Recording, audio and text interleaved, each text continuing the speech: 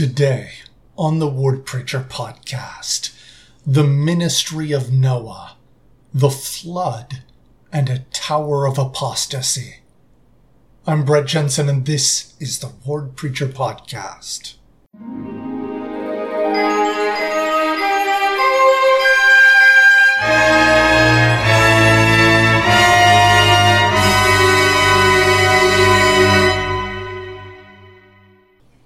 Our Come Follow Me curriculum for this coming week will bring us to Genesis 6 through 11 and Moses 8.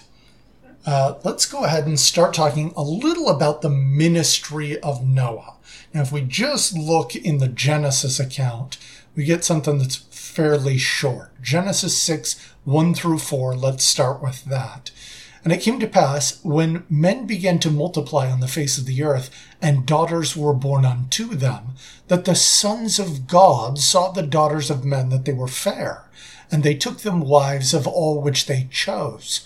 And the Lord said, My spirit shall not always strive with man, for that he also is flesh, yet his days shall be 120 years.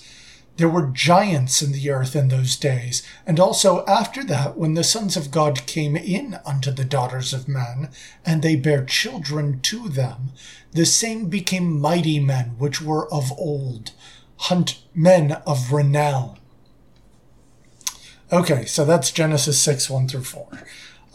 Now there's all sorts of stuff that people have read into this. The sons of God saw the daughters of men that they were fair and took them wives, and they bore children that were giants.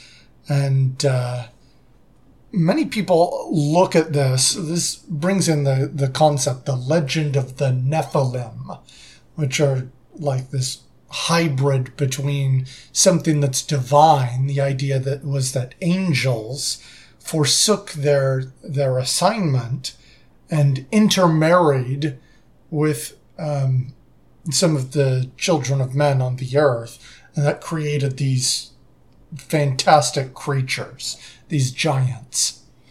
Now, the book of Moses and the Pearl of Great Price, I think, helps us to get a little more clarity, besides just some of the legends that people came up with after the fact.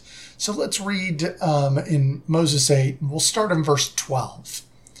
And Noah was 450 years old, and begat Japheth, and 42 years afterward he begat Shem of her who was the mother of Japheth. And when he was 500 years old, he begat Ham. And Noah and his sons hearkened unto the Lord, and gave heed, and they were called the sons of God. And when these men began to multiply on the face of the earth, and daughters were born unto them, the sons of men saw that those daughters were fair, and they took them wives even as they chose. And the Lord said unto Noah, The daughters of thy sons have sold themselves. For behold, mine anger is kindled against the sons of men, for they will not hearken to my voice. And it came to pass that Noah prophesied and taught the things of God, even as it was in the beginning. And the Lord said unto Noah, My spirit shall not always strive with man, for he shall know that all flesh shall die, yet his days shall be 120 years. If men do not repent, I will send in the floods upon them. And in those days there were giants on the earth, and they sought Noah to take away his life. But the Lord was with Noah, and the power of the Lord was upon him. And the Lord ordained Noah after his own order, and commanded him that he should go forth and declare his gospel unto the children of men, even as it was given unto Enoch. And it came to pass that Noah called upon the children of men that they should repent, but they hearkened not unto his words. And also, after that they had heard him, they came up before him, saying, Behold, we are the sons of God. Have we not taken unto ourselves the daughters of men? And are we not eating and drinking, and marrying and giving in marriage? And our wives bear unto us children, and the same are mighty men, which are like unto men of old, of men of great renown. and they hearkened not unto the words of Noah. So, as we can see from that reading, that was 12 through 21 in Moses 8. That's a lot more information. That really expands our understanding.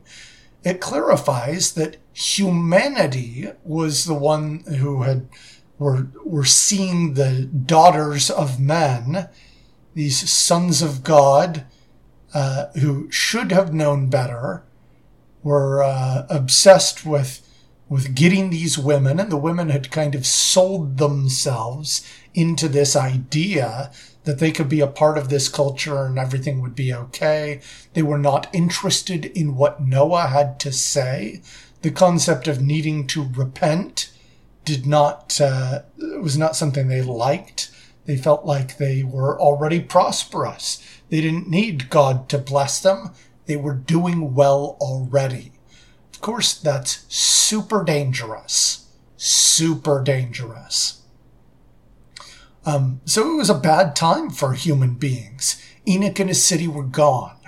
Noah, from the old patriarchs, really had only his grandfather left. His father Lamech had passed away. Methuselah was still around.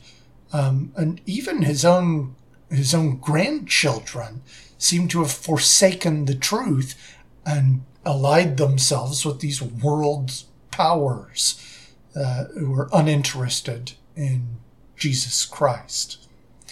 So giants, they're not mystical beings. They're not like part angel. They were human beings. And as with all human beings, the Lord wanted to save them. But they utterly hated the Lord and any messenger that he would send. They sought to kill Noah.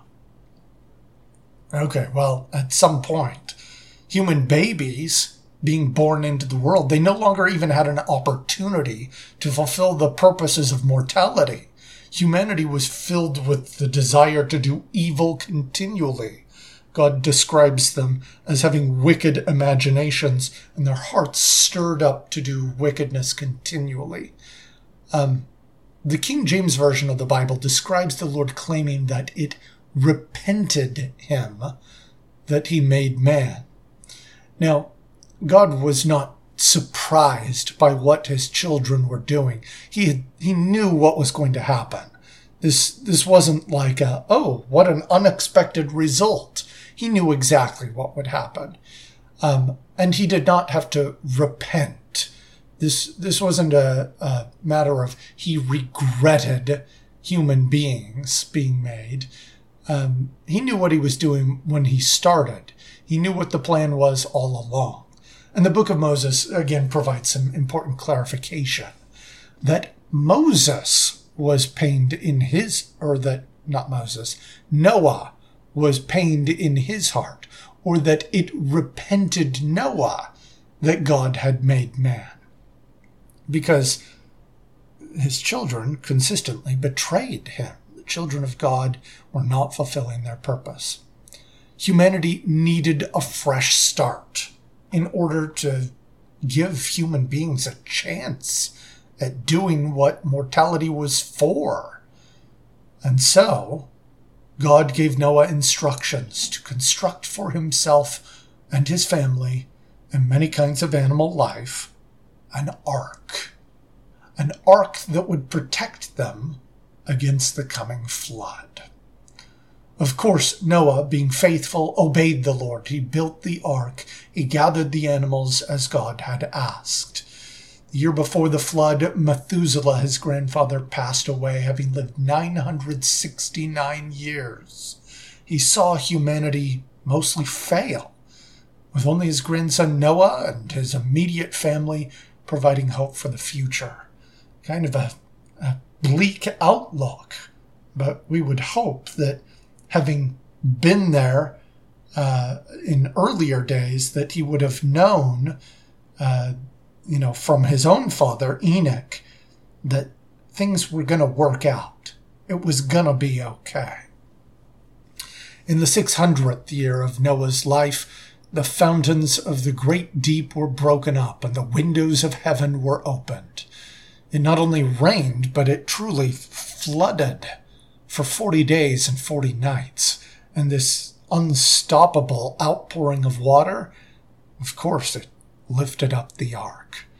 The high hills and the mountains were covered. All land creatures, except those preserved in the ark, died. And only 8 people, of all the men and women and children that were on the face of the earth, only 8 were saved.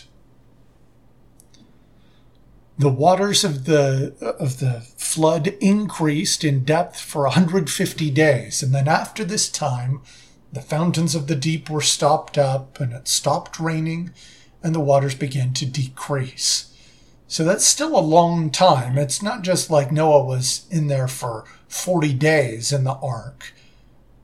It was a long time. And we'll talk about that. In fact, for 5 months, after drifting with the strong wind that the Lord sent over the flooded earth, the ark rested, Genesis tells us, upon the mountains of Ararat. It may or may not be the location of modern Mount Ararat. We don't know. But after 10 months, so this is significantly longer than just 40 days and 40 nights, the tops of the mountains could be seen. Not accessed, just seen. Noah opened up the window of the ark and he sent a raven, and it kind of flew around. It couldn't really go anywhere yet. He sent out a dove. It couldn't land anywhere, and it returned back to Noah, and he brought it back into the ark.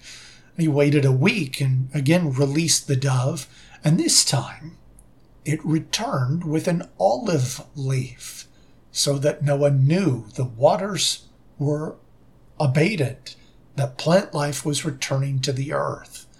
Now, he didn't immediately go out. He released the dove again, but it did not return. It was gone. It was okay now. Now, after a year on the ark, Noah still, even after doing this, stayed in the ark. But after a year of being in the ark, the Lord spoke to Noah and commanded him to leave. Whereupon he left, and immediately, even though there's a great shortage of animal life on the earth, he built an altar and he offered animal sacrifice. I think that's kind of notable that he recognized immediately the most important thing above everything else is honoring God. That is more important than any other need that we have. The Lord responded to this sacrifice, this faithful sacrifice, with a covenant. He describes to Moses things that he expects from human beings, the murder, the rampant secret combinations that had been in the old days, the days of Cain, these old secret murders and things. That was not going to be the situation anymore. We were going to stop that. Anybody who murdered would be killed. By men shall his blood be shed. He also renewed his commandment to Adam and Eve and told them to multiply and replenish the earth. That didn't go away, but it was now especially renewed. Human beings were ready to again be on the earth. And he promised in this covenant that he would never again destroy the earth in a flood, and for a token showed a rainbow in the clouds above. So you'd think that after this dramatic event, being in the ark a year, this incredible event, that human beings would, for a long time, hold to the truths of God. In fact, only a few generations later, there was already a villain on the face of the earth. Noah's youngest son, Ham, had a son named Cush, and Cush had a son named Nimrod. Now, Genesis describes Nimrod as a mighty hunter before the Lord. Other accounts indicate that He was a hunter of men. He was a murderer. He was not a good guy. He was a villain. And the beginning of his kingdom, we read from Genesis, was Old Babel and Akkad, and there's some others that are named, in the land of Shinar. Well, what's immediately described as happening in the land of Shinar? Let's read. And they said one to another, "Go to, let us make brick and burn them thoroughly." And they had brick for stone, and slime had they for mortar. And they said, "Go to, let us build a city and a tower, whose top may reach unto heaven. And let us make us a name, lest we be scattered abroad upon the face of the whole earth." And the Lord came down to see the city and the tower which the children of men builded. And the Lord said, "Behold, the people is one, and they have all one language. And this they begin to do, and now nothing will be restrained from them, which they have imagined to do. Go to, let us go down, and there confound their language, that they may not understand one another's speech." So the Lord scattered them abroad from thence upon the face of all the earth, and they left off to build the city. Therefore is the name of it called Babel, because the Lord did there confound the language of all the earth. And from thence did the Lord scatter them abroad upon the face of all the earth. So it might seem a little odd that the Lord would be upset with a tower.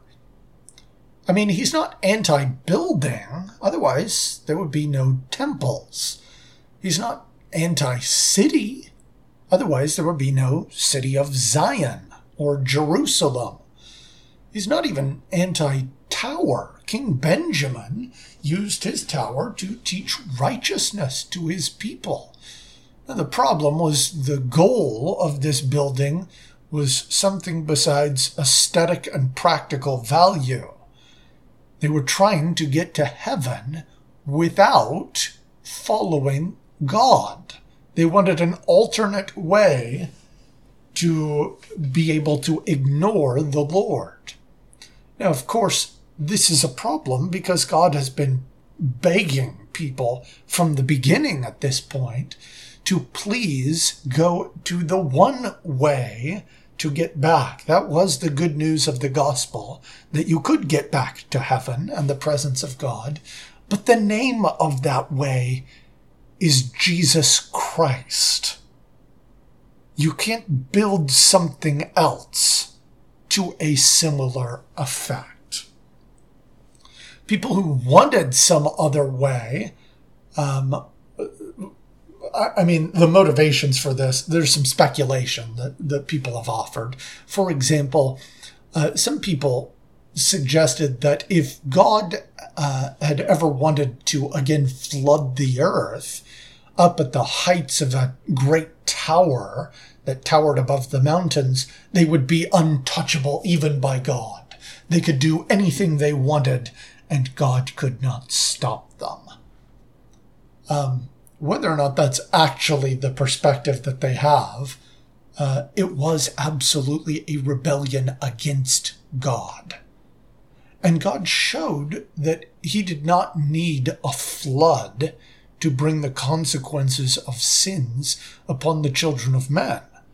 Simple confounding their language was enough to just ruin this project. Like, you're not going to frustrate God's plans with some end around. He knows what's coming. He was there in the beginning and he's seen it all. He knows exactly what's happening. There is, as he taught, only one way. There's only one choice. It's either you choose Christ or you will be left alone. It's always better with Christ. You can't trick your way into heaven. There's only one way. It's Jesus Christ. Now, it might appear that you can ignore God and his prophets The people in the days of Noah, they weren't concerned by, in the day that the waters began to rise on the earth. But in the end, those who neglect their true purpose will regret their choices. And I think finally, one thing to think about with this whole story is the great tragedy of the Old Testament that Noah and his life represented. I mean, he was there beforehand to see everything fall apart after the departure of Zion. And then he was there after the flood, after restarting everything, to see his children fall into the same apostasy that they had from before. It's vital that we learn from this tragedy, that we are careful to always remember the Lord, to not forget his covenants, because those who are not careful, from them they will slip away.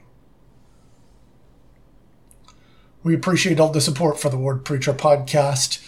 Next week, we will be looking at Genesis 12 through 17 and Abraham 1 and 2, talking about Abraham. Of course, there's a lot we did not cover in our reading for this week, so please study that individually and with your family. And as always, fight on.